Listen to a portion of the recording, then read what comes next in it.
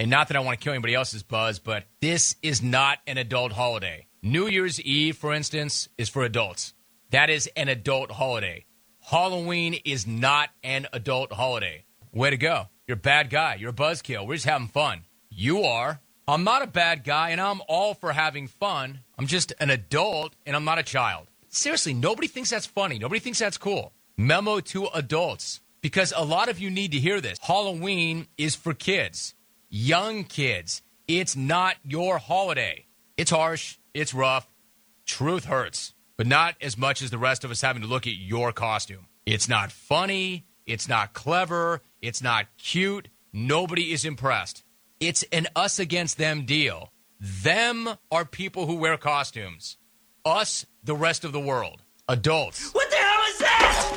Stone on Air coming up. Completely unsanctioned by the church. Stone on Air. Whatever, let's just do this. Stone on Air. That's exactly what I wanted to hear. Give human beings opportunity, and you'll be absolutely shocked with what people do with it. Stone on Air coming up. Stone on Air. Ever gets old. That was Jim Rome from I don't know, 15, 16, 17 years ago. Hello, everybody. Welcome in. It is the Stone on Air podcast for October 26th. Yes, just on the heels of Halloween. October jumped up and ran off just like all the rest of them do. My name is Brian. Thanks for finding the show. We'll get things started here in a matter of seconds. A generation with no apologies.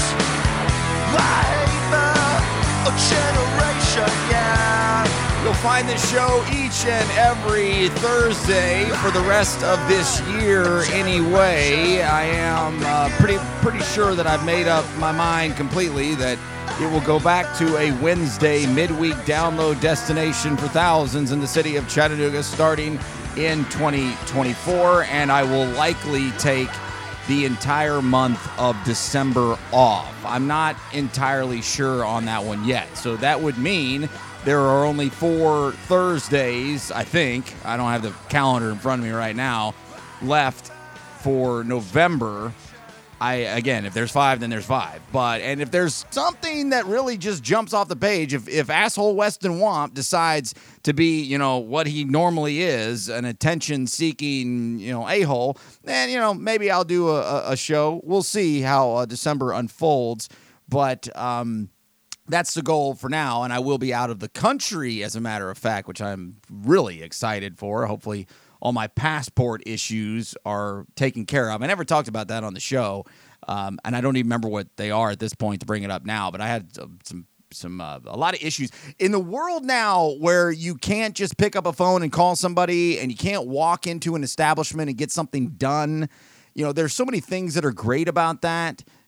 Most times, most of us, at least, I don't mean to speak for everybody else, I don't really like dealing with people, so if I can just do things electronically and kind of take care of them myself, I do like that. But then, the flip side of that is when you got a real question and something you really need to get figured out, it's kind of hard. So I think I've got that taken care of, but I will be, for the final week of December, I'll be in Cancun for Christmas, changing things up nicely, actually. It's an all-inclusive resort.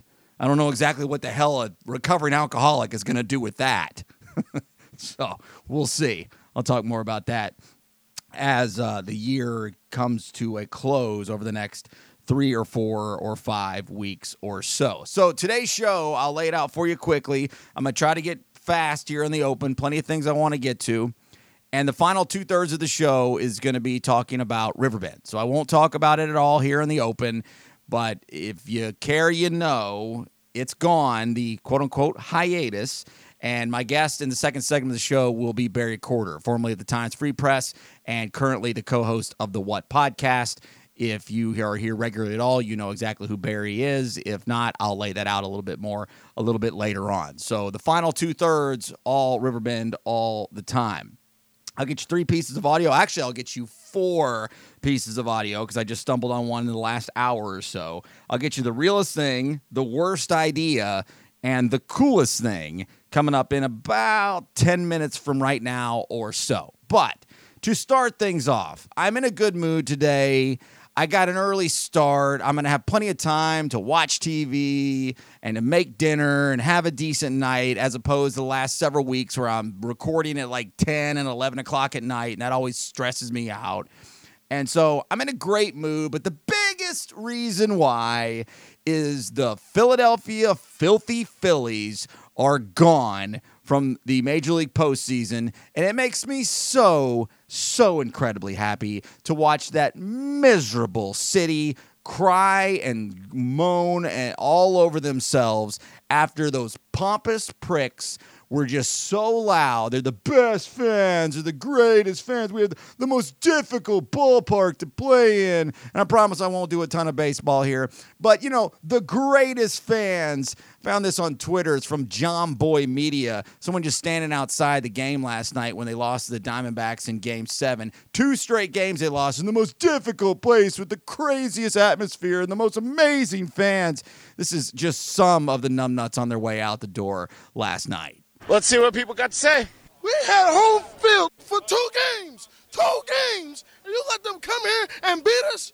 Phillies need to sell Trey Turner. That guy's a fucking idiot. We went farther without that guy. Fuck the Phillies, honestly. Trade the whole fucking team. This team fucking blew today. I want to say that I'm fucking depressed. I had to ask 9 people for this fucking cigarette. Philly fans, we always stink. Disappointment. Oh, man, that was just straight garbage. This sucked. I hope they never fucking play a baseball game again. Fire topper. Feeling like I want to go lay in traffic.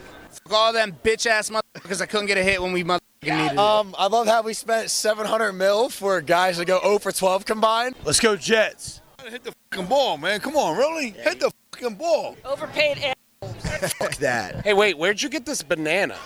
From a homeless guy. Hey, how do we feel about Dancing on My Own as a song moving forward? You gotta cut it. Time to retire it. Find something new. On, I'm crying instead of dancing! I get the shitty-ass fucking song. They need to ditch that shit. I don't want to hear that song ever again. And they How play about you shut up? They play that song at their stadium at some point every night. We're all the same. All fans are the same. Fan is short for fanatical or fanatics. If the team's good, we show up. If they're not good, we don't.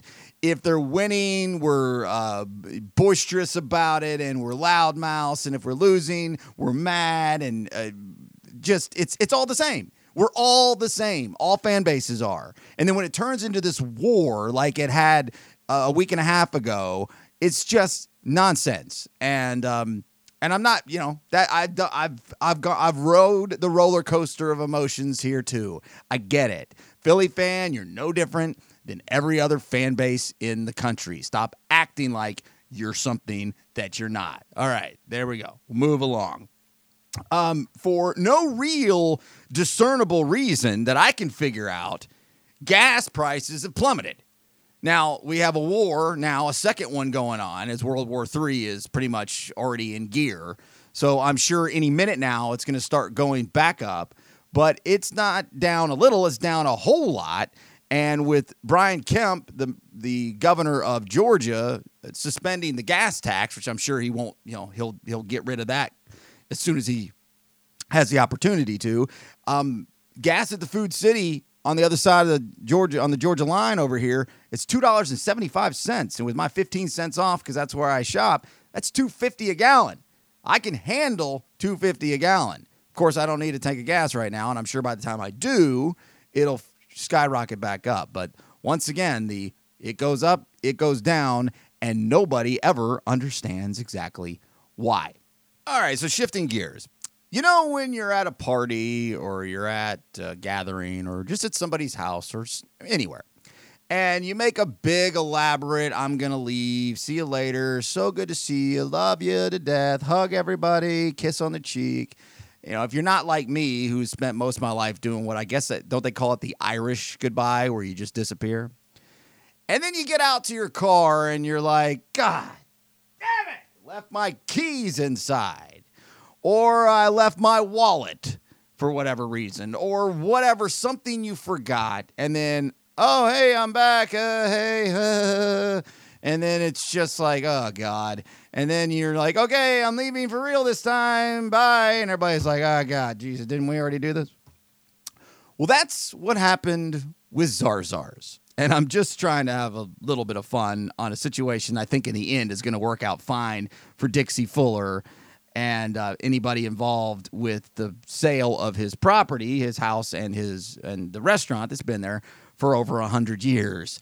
And he's had this long goodbye, and maybe now I'll go grab a burger there. I don't know, But all of a sudden, that fell through. That sale, that was done. He'd packed up. Everything's done. The Last Supper was last week for many, and here it is. We're back open on Monday. So that's got to be a little bit awkward for Dixie and everybody involved. But in the end, that's very lucrative property, and he was very apologetic about having to sell it and, really was constantly apologizing. And I said on this show, and I meant it, and I would say it to his face if I talked to him. I like Dixie. I hope he likes me. Don't apologize, man. This is worth a lot of money. Retire already. It's okay. And I get it. Long family thing. I understand all that. But it's okay. Cash in, and he will. So if you still want to grab a bite at Zarzars, they're open now for however long. I will do a longer segment on this, maybe as soon as next week. There is an account on Instagram that I stumbled on, a local one, and I don't remember what it's called now. So it's not going to do a whole lot of good in this moment. But they had this whole thing about the traffic and the road work going on around Chattanooga, and some studies that were little head scratchers to me that I might spend some time on. But for now, just to mention, we are now in a stretch of road work and congestion in this city that I've never seen before.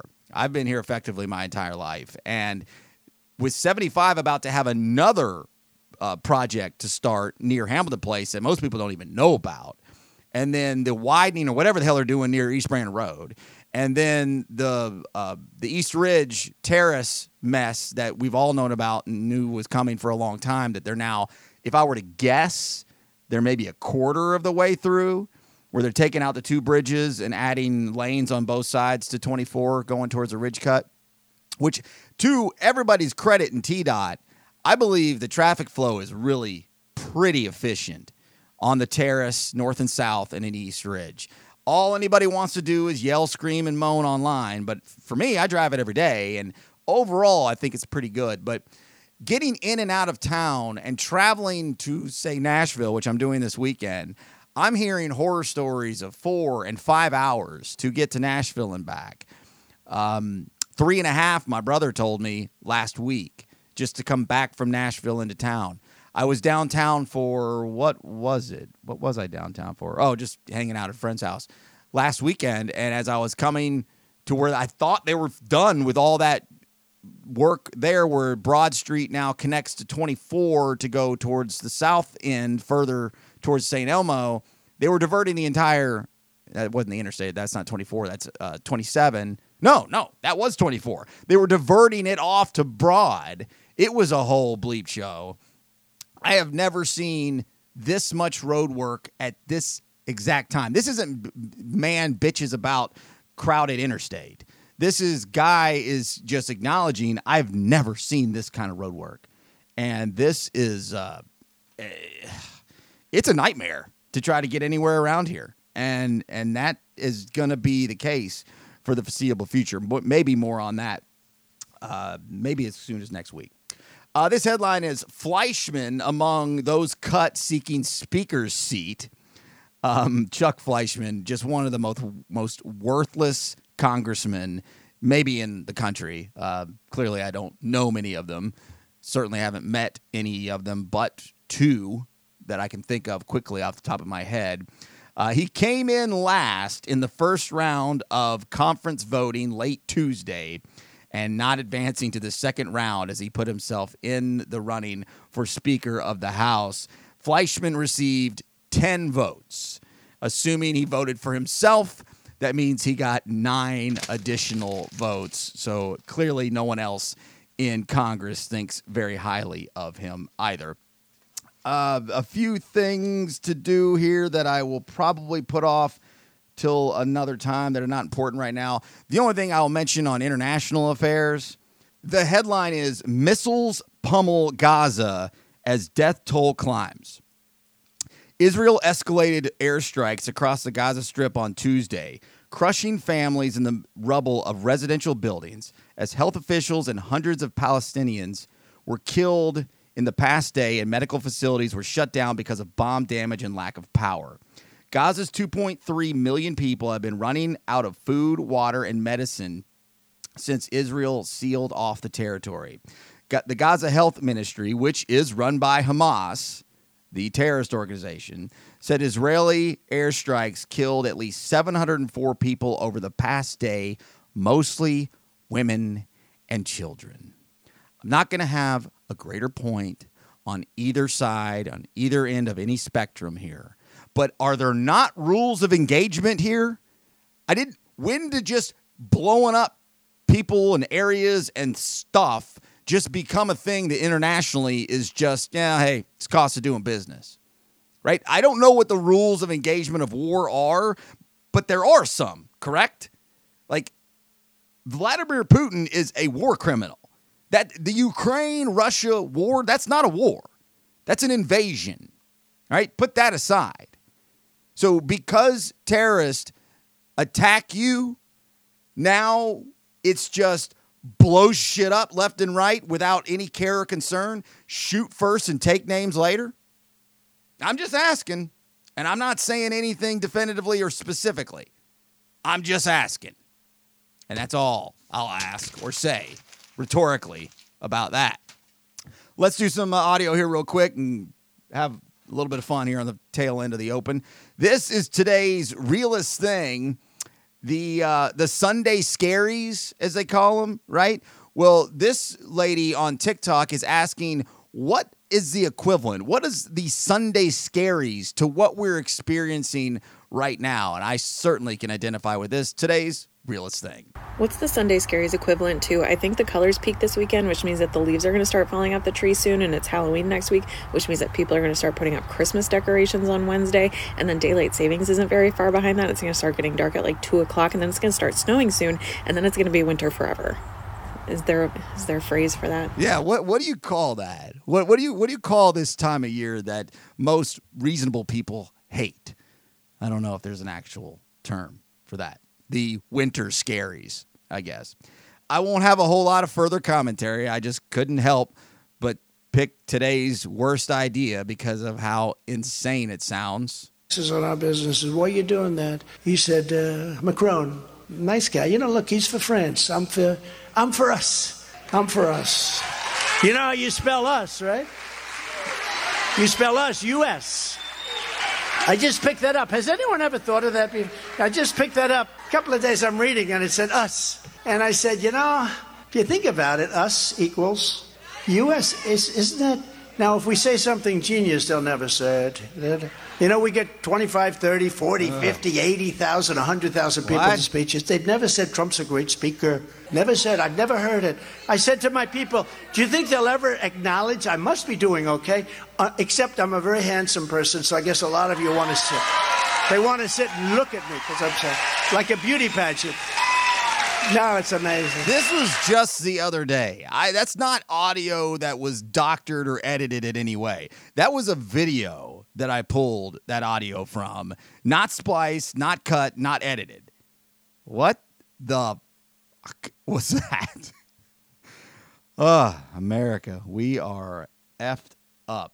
And today's coolest thing is Nick Lutzko talking about his show tomorrow night. It is a huge costume contest. I hate that kind of stuff, but I love Nick Lutzko, and I will be there. Today's coolest thing. Hi, everyone. It's me, Big Nick, here to talk about Big Nick, Big Costume Contest. This is happening next Friday in Chattanooga, Tennessee at the Signal. We're going to have Desmond, the star of Gremlin Street Dawn of Desmond, hosting and judging this inaugural contest. Just to be clear, the prizes do not equal $100,000, but it is called the 100K Costume Contest.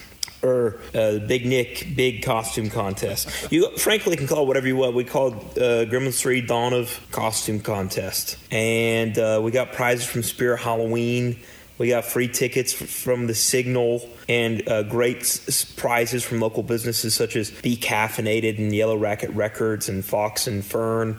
And the local Cold Stone Creamery is donating some ice cream. So dress up as ice cream. Dress up as Vin Diesel from the Fast and the Furious franchise. There are so many characters. It's not limited to those two. You can dress up as anyone. Garfield, Chucky, any of these characters. You're welcome to enter the challenge and see if you can take up some grand prizes. For example, Swords vinyl and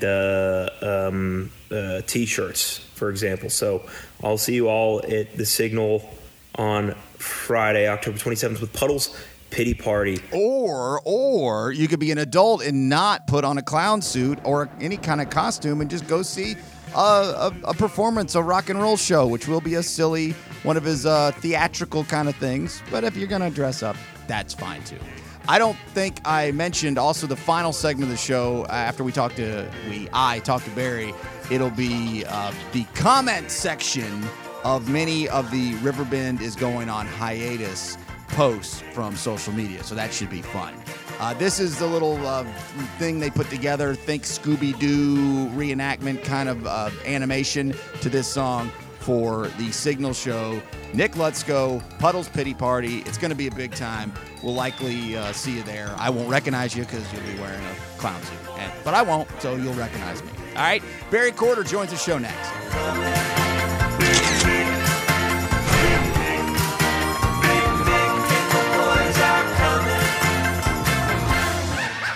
Now more Stone on Air. It's about to get all stupid up in here. StoneOnAir.com. I'll start with Riverbend. I always go and I enjoy it. And I always preface, I'm not a Riverbend hater.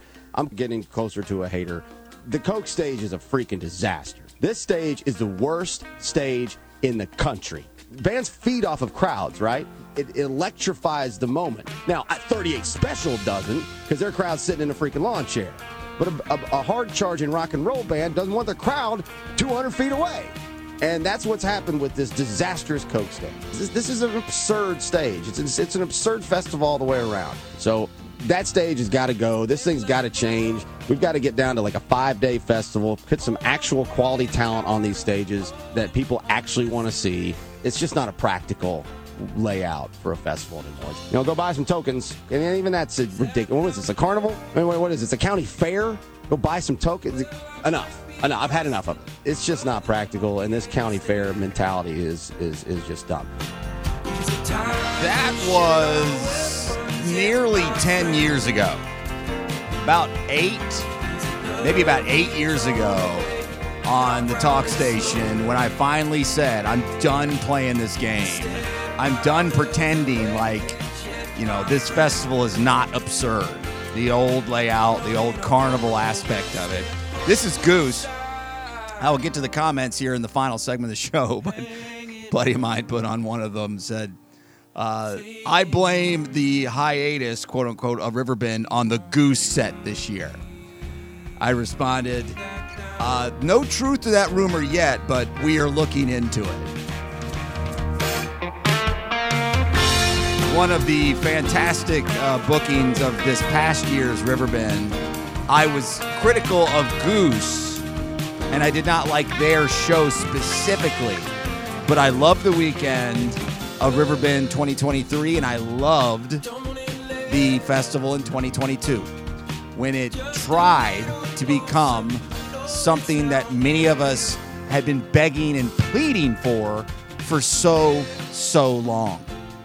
And I got a lot of pushback from people in the industry and around me at the station. I was mid-30s and just starting to get my feet under me in the talk radio orbit, and finally decided to say, because we were big sponsors of Riverbend for, I don't know, however long, they, and it was not cool to come on the air and say Riverbend sucks. And I had been feeling that way for a few years. And I just didn't have it in me to say it out loud, and I finally had enough. I don't remember what it was specifically that made me say, enough, I'm done. I'm not playing this game anymore. And within a year or so of that, I was fired from the radio station. So it didn't have anything to do with that, but about the time I started to say I'm going to go my own way and do my own thing here, it wasn't too long before they were not going to have any of that. So, anywho, let's move along. The festival was announced earlier this week that they are going on hiatus. What does that mean? Well, we can all take our own guesses, and for now, all we can do is just talk about it, and that's what we'll do right now. And joining me now on the Stone on Air Newsmaker line, he is formerly of the Chattanooga Times Free Press, pretty much covering every beat there is over the last several decades, and currently the co-host of the What podcast, and all around just cool Chattanooga guy, Barry Corder, on the line with me. Barry, you'll be flattered to know that I had Chris Cobb first that I wanted, and scheduling conflicts didn't make that happen. B, the Friends of the Festival unsolicited offered me Mickey McCamish, and I don't really want Mickey. And then so C, you were my third choice. I hope that doesn't upset you too much. Wow, no, I'll take that all day long. Chris Cobb is a good guest any day, and much respect for trying to go to the source or not going to the source. So I get it. I appreciate it very much. Well, with Mickey, I pretty much know what he's going to say. That's much respect from this end as well. I wanted to talk to more of a somewhat outsider, which Chris was, and then he was kind of pulled in the last couple of years. I wanted his perspective, and we might do that another time. So we'll just chat like we normally do, whether it's around a campsite at a festival or on the radio or on your podcast. We'll talk about the What podcast on the way out. Let me just start here. Simple question. 40 years of Riverbend. Of those 40 years, how many times have you attended, whether it be covering or just as a general patron, whether it be one day for whatever reason of those 40 years? That's a good question. Probably 70 to 80%. And the only reason it's not 100% is because there was a stretch where it was the same weekend as Bonnaroo, and I was already up in Manchester. Okay. So, but even in those years, I would do all of the preview stories for the Chattanooga Times Free Press. I mean, I literally would leave, let's say, Thursday morning, and I would have Friday, Saturday, and Sunday stories already lined up for Riverbend. But I would be in Manchester. The reason for asking that question, because I knew that part of it, is I was curious as to how much of the 80s you had been there. And so all of it. All of it. So would you speak to me? I've been going since 1997, so that's a long time, but in the grand scheme of the whole thing, that's a barely 2/3. Can you speak to the excitement of the festival from an outsider and insider perspective from let's say the more like the mid-'80s when it kind of it started off as 5 days and it kind of took a few minutes to turn into what it was. Can you speak to that, to the mid to late 80s, to where it became maybe in around the mid-2000s that most people who are listening to this are more familiar with? Yeah, that's a good point. And I'm not even gonna try to get years because I don't have them in front of me. Sure. But Chattanooga downtown was desolate. There was absolutely no reason to go downtown. And the 5 nights in Chattanooga was not part of it, whatever those first 2 years, according to certain people. But what it did was light a fire in the minds of other people who thought, what can we do? And B, this could work. It was a catalyst. A catalyst to many other things. It opened a lot of minds and a lot of talk. And I mean, we became the charrette capital of the world, as I like to joke. I mean, my God, we had so many charrettes and planning and visions and whatever. And Riverbend was a huge part of it. The big turning point for most people was the Pointer Sisters, which was, I think, the second year of actually being down on the river. Maybe it was the third. Like I said, somebody out there's head's probably exploding, but I've done this so long that the numbers kind of all whatever. But sure. It was on the riverfront, and there was still the fence running down the middle of the road. And there were so many people that showed up, it became dangerous. And again, it was a huge aha moment that, my God, people will show up in downtown Chattanooga for a music festival. And it exploded, and it became this this giant fun thing. You would go down and thousands of people, the numbers, you know the joke. I'm not going to go there. Sure. It was never 100,000. It was always a lot of people. Whatever it was, doesn't matter. It was enough to continue to keep doing it. It was originally spread over several nights all over town, and over the years with Bruce Story and then Richard Brewer, it just became more focused in a lot of ways, and it became this community event. And it really was. It's become almost a running joke. It really became the Chattanooga's family reunion. So that's what it was for many, many years. The music itself, the acts, debatable. I mean, you and I are huge music fans, and I say that with respect. I saw a lot of great bands. I saw a lot of really bad bands. I saw a lot of local bands that were getting a shot. They wouldn't get a shot in any other universe. Yeah.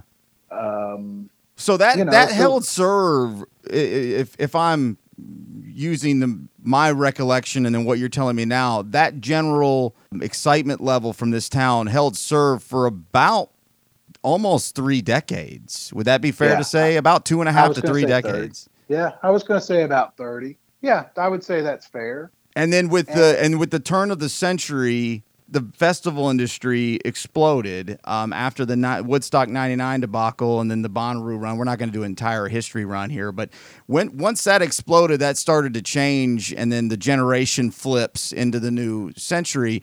It's definitely gone a different direction, and anybody listening to this understands what's happened and I've been off and on throughout this whole podcast talking about it. So I was just curious, really, what you just said about the 80s, how the feel was.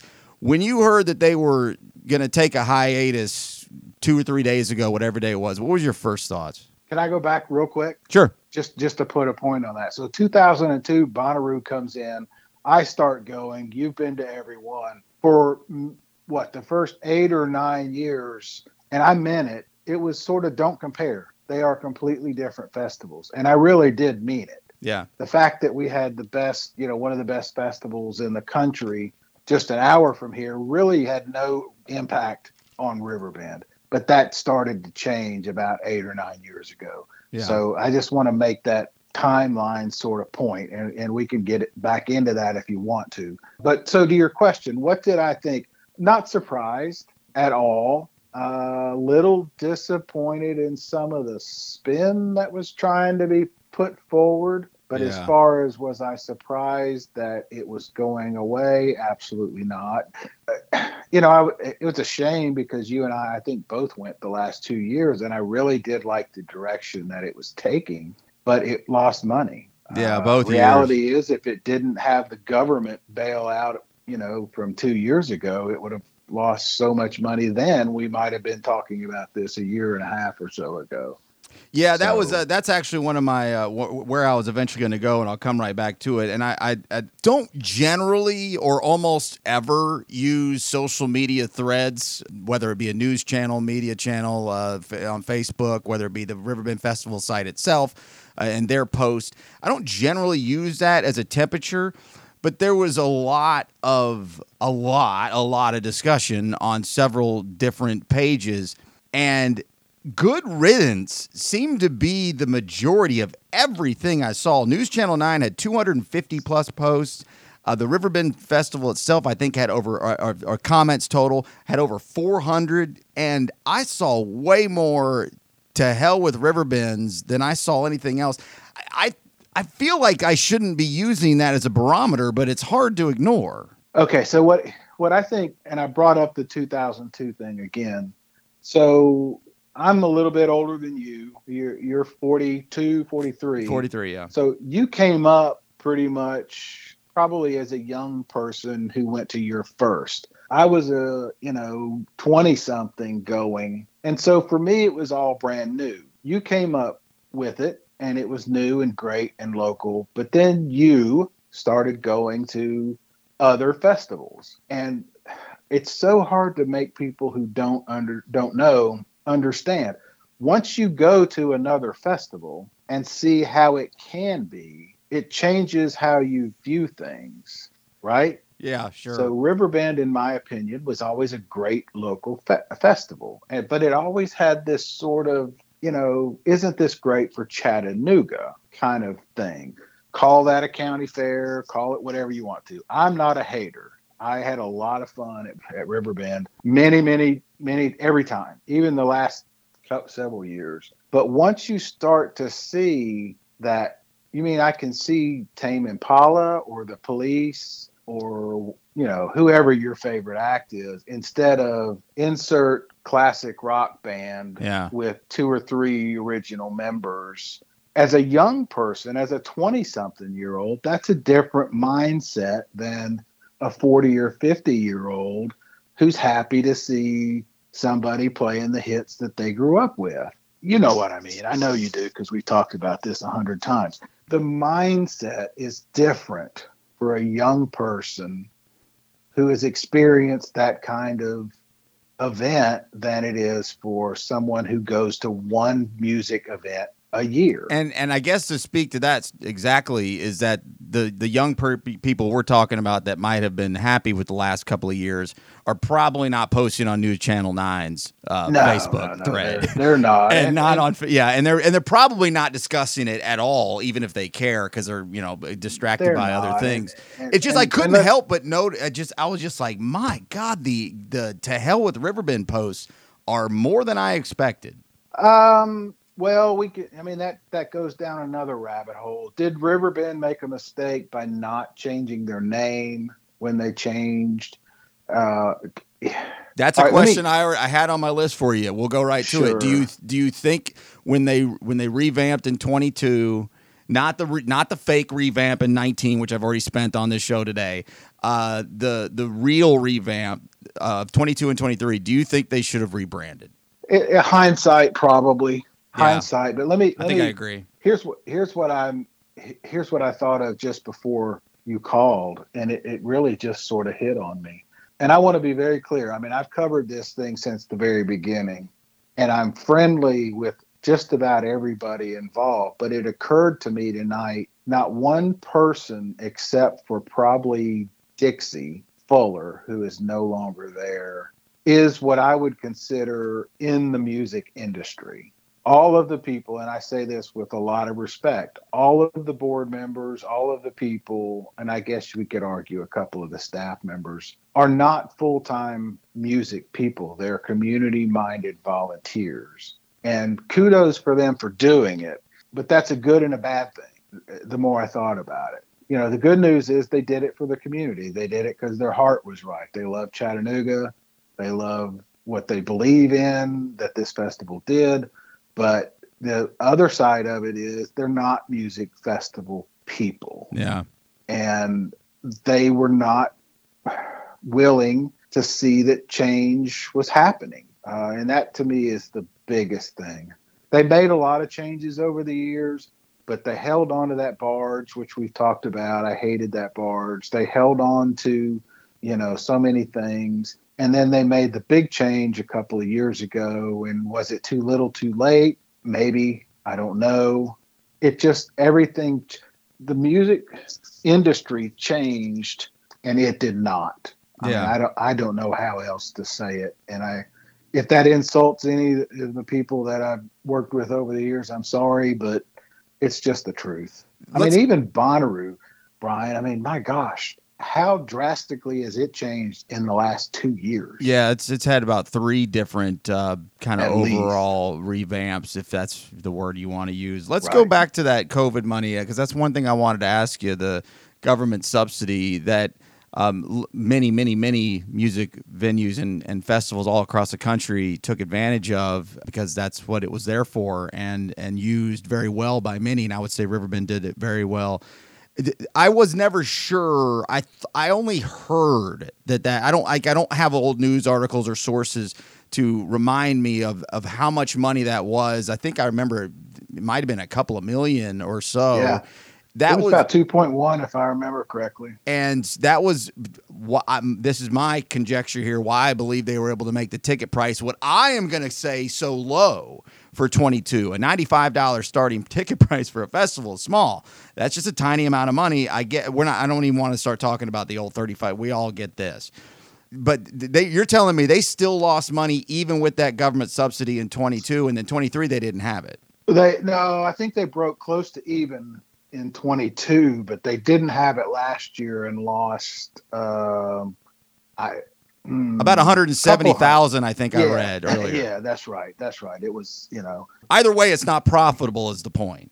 It hasn't been profitable, and you got to remember too, they cut staff. They're down to about 3 or 4 full-time people. They sold the building. They sold all their staging and gating and all of the stuff that they used to have that they owned and that they also could rent out for, other events, Ocoee days and things like that when they used to do that sort of thing. So they sold their assets. Basically, they rent now a space downtown, and they have very few full-time staff members. What are your thoughts on the expanded version of Riverfront Nights? That looks like that's where their attention and focus and any extra disposable revenue and money is going to go. Basically mirroring Nightfall from Labor Day or Memorial Day through Labor Day. I mean, my quick thought is probably going to work. It's free. People like free. What do you think? What are your thoughts on that? 100%. And our friend Mike Dewar, I don't think I'm breaking any news. Mike Dewar is going to book it. Nobody knows local music as well as Mike. He knows what people like. He knows what works. They had a hugely successful year last year with Mike and Chris Cobb booking it. I did reach out to some people involved with Nightfall and even Mike, because that was my first thought was, wow, well, now you're going to compete for the same acts. And then I realized, no, they really don't.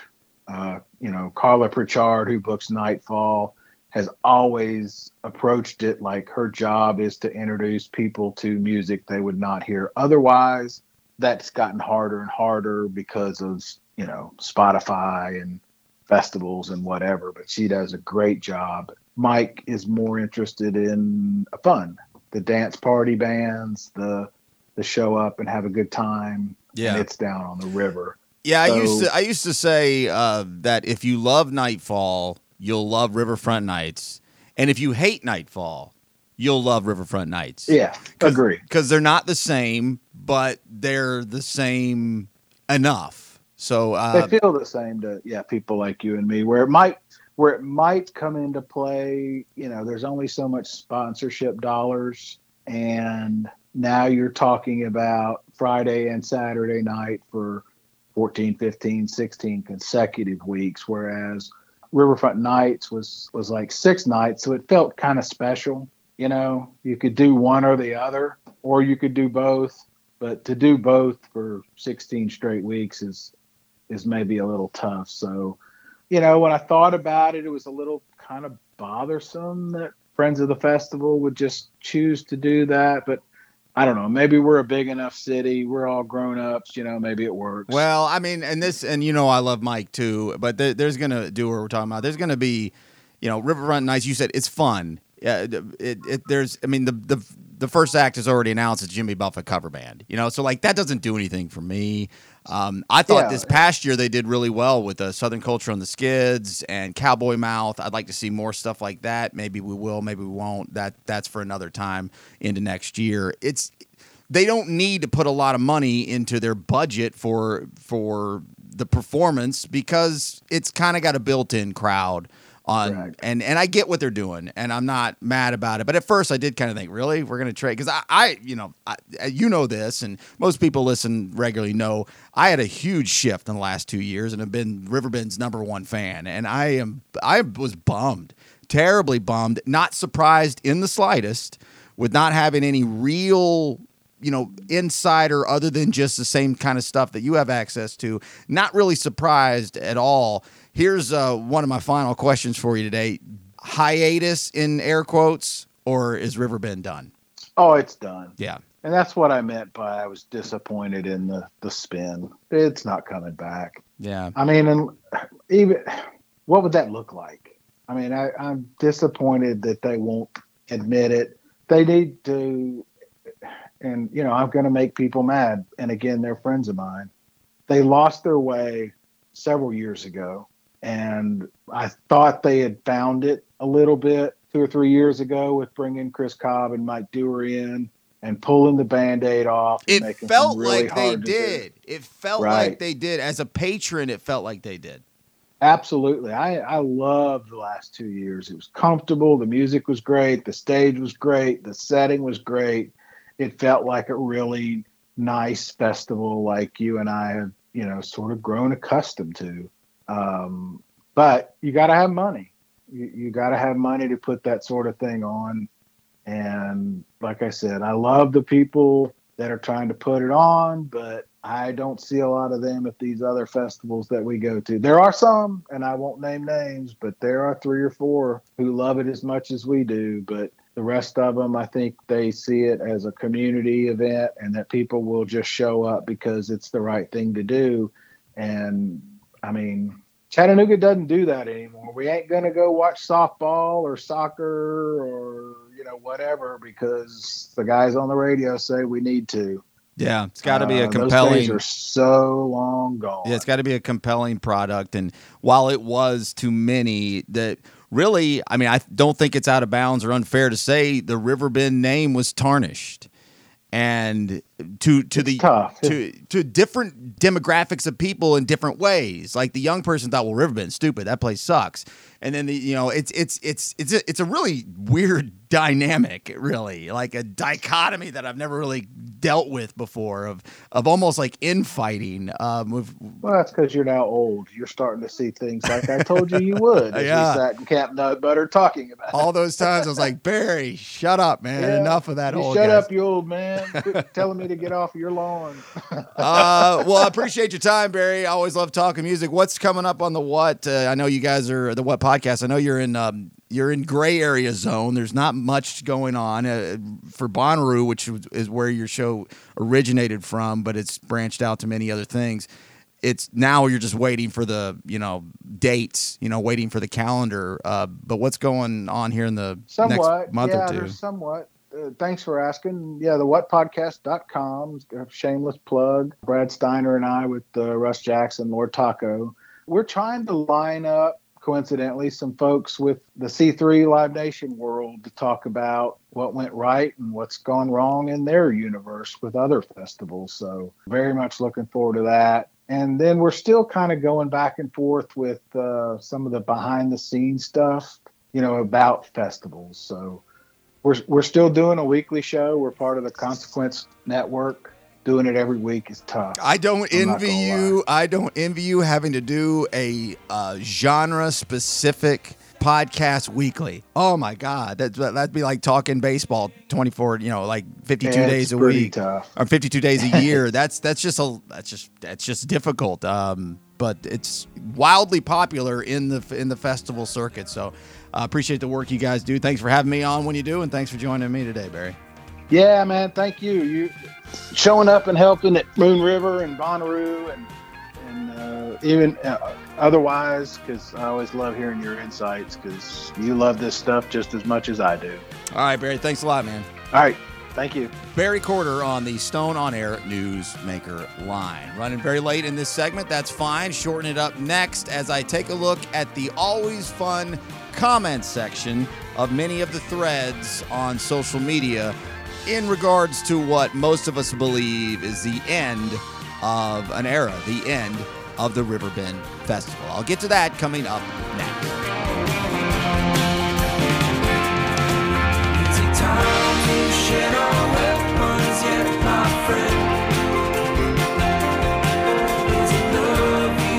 More of Stone on Air coming up. I'll go ahead and make sure you get another copy of that memo. At StoneOnAir.com. So what is the point of this podcast? It is not to just be a big asshole about how much I don't like Riverbend and how much I don't like Chip Baker and how much I don't like the entire thing logistically. I do like many people, though. I want to make sure people understand this, that work within the Friends of the Festival. Dixie Fuller, Bob Payne, Karen Shostak, and most certainly Jeff Stiles. I all consider, I consider them friends. Some of them might not consider me a friend, I'm not sure, but I have respect for them. But overall, this festival is it's amateur hour. And after spending this entire off-season talking about this amazing renaissance, this revamp, this reinvented, this new, this re-envisioned festival, it's just not true. It's not true no matter how many times Amy Morrow says it. You will see it the second you walk here. The bigger and the better will be so obvious. No, it won't. We have plenty of folks in place, and it should be a very smooth process. And no, it wasn't either. It will be a visible and, I guess, just an emotional experience that will be like none other. It's part of the renaissance of Riverbend. No, there is no renaissance of Riverbend. What are you doing? Make up your mind. Decide what you want to be. If you want to be a county fair, be the county fair. But if you want to be a world-class music festival, like I've heard all off-season, and world-class music on huge stages and lights and incredible new renaissance, well, then you need to actually do that.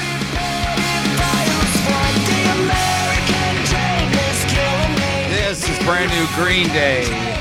You know, there's always that song title or song lyric where you're thinking, why didn't I think of that?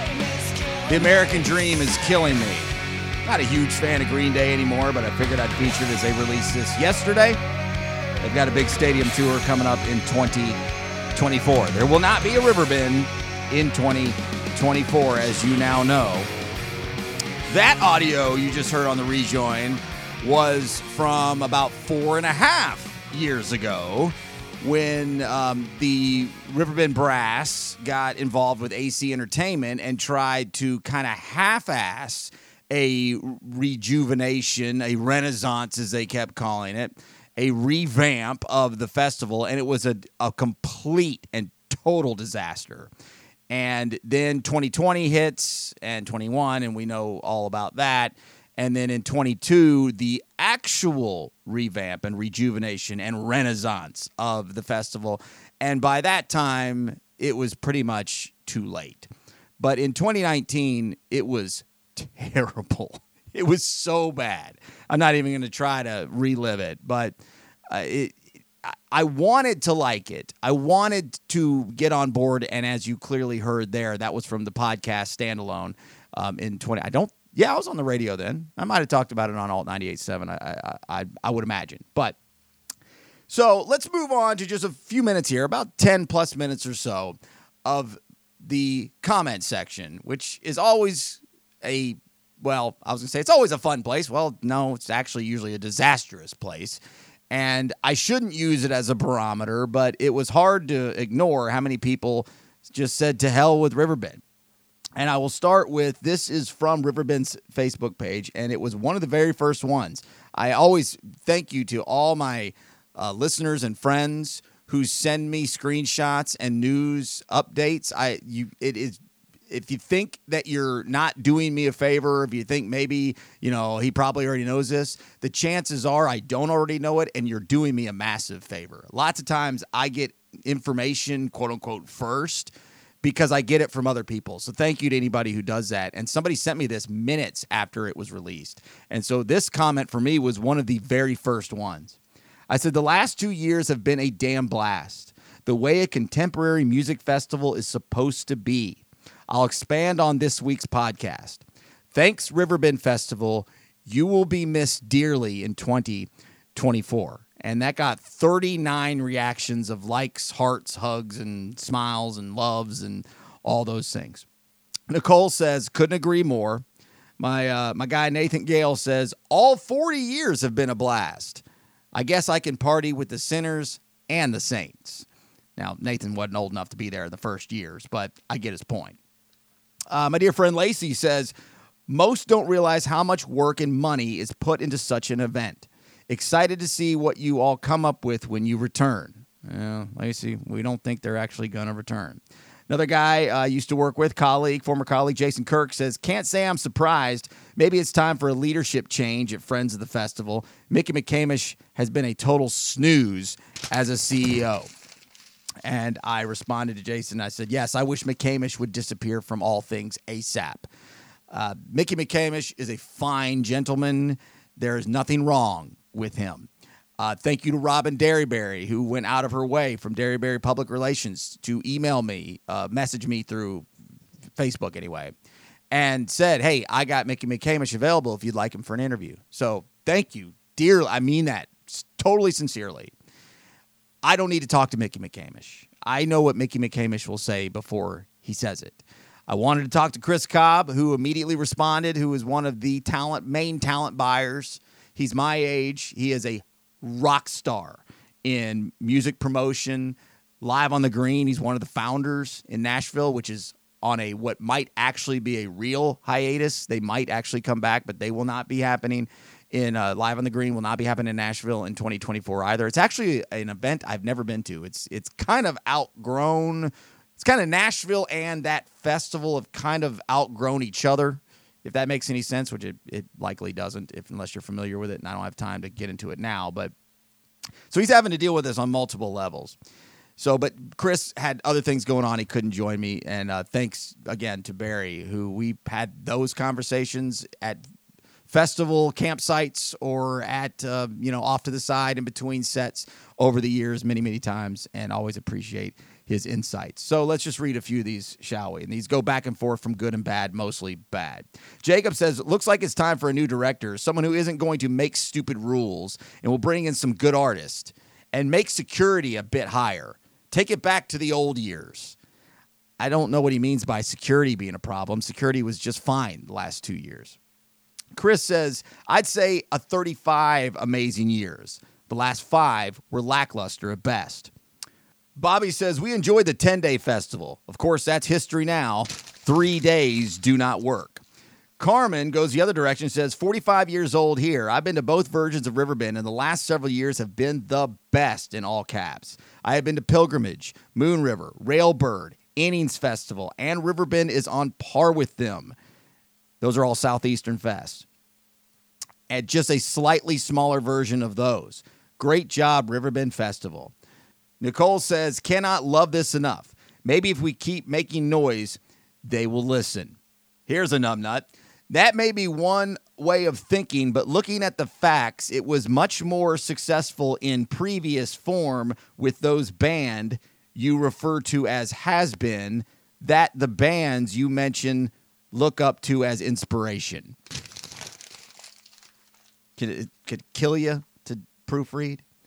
Karen, appropriate name, says can't go to festivals that won't allow chairs to be carried in. Hopefully they will reevaluate this. I responded, Karen, they won't. No chairs.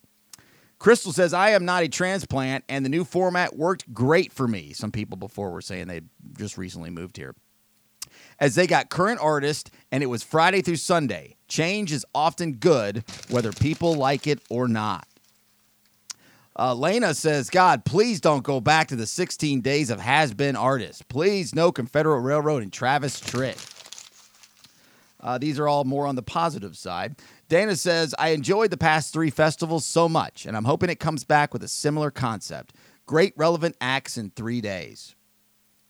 Let's see. Robert says, along with the revamping and changes made to the festival, should have come with a name change. That's what me and Barry were just talking about. People who were used to the festival being 9 days for 35 years were disgruntled. But those of us that love the new format were very happy. Take a look at Moon River, which is only 2 days with an even higher ticket price, and it's successful. I will miss Riverbend next year, and will have to spend my music festival funds in another city like Louisville or Lexington or Railbird or Bourbon and beyond. I believe all of those are in Kentucky. Come on, Riverbend, you can do this. And don't worry about the blowhards that expect 9 days of festival for $65 and old country stars of yesteryear. Let's grow together. Unfortunately, I believe it is too little, too late. Here's another one from the intellectually void who refuse to even attempt to use punctuation or proofread. No lie, they need to just come up with something else. Riverbend makes people not even want to go downtown throughout the whole time because of the prices, plus it the same exact thing as the year before with no artist no one really knows. And on top of that, everything cost and arm or leg. Thanks for that, Steve. Amy says, I was fortunate to have grown up in the 80s and 90s when Riverbend was Riverbend and the Strut was the Strut in all caps. Robbie says, they used to have big bands, good bands on main stage when the pin was $10 for 7 days. Then the next 3 pages of this asinine discourse about allowing chairs. It says, you're not allowed chairs. When did they stop allowing chairs? I took chairs every year, and they go back and forth on that one for a long, long time. Marcia says, the Riverbends of the past were fun, reasonably priced. I never understood just what they were trying to accomplish with the changes. John responds to Marcia and says, pandering to the entitled crowd. I promise you, those of us at Riverbend the last 2 years are not the entitled crowd. Kathy says, good decision. Too much crime going on there the last few years. Did I miss this? Excuse me? Baking powder? Beg your pardon? Where was the crime at Riverbend the last 2 or 3 years, quote unquote? Yeah, there was some issues with some kids and some guns and some noise and stuff about 5, 6, 7, 8 years ago, back when we really pretended like we had a gang problem that we didn't actually have. I missed all the crime the last few years. Then the thread goes on and on and on about how awesome the Jimmy Buffett cover band A1A is going to be at the first Riverfront Nights next year, which was also announced within the last day or so. Trish says it's no longer a fun, family-friendly event. Time for it to go. There's nothing not family-friendly about the last 2 years.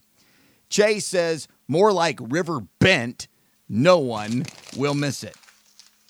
Angela, maybe they won't come back. Nothing but trouble down there. What trouble? It was as peaceful and as perfect of a couple of years of a music festival, really, that anybody could ask for from just the naked patron attendee eye. I don't know where these people are coming up with these thoughts, other than what they heard. Let me tell you what I heard. And just a couple more, and I'll wrap up today's show. Benjamin says, I put a big star by this one. The organizers of Riverbend only want to cater to Caucasian people.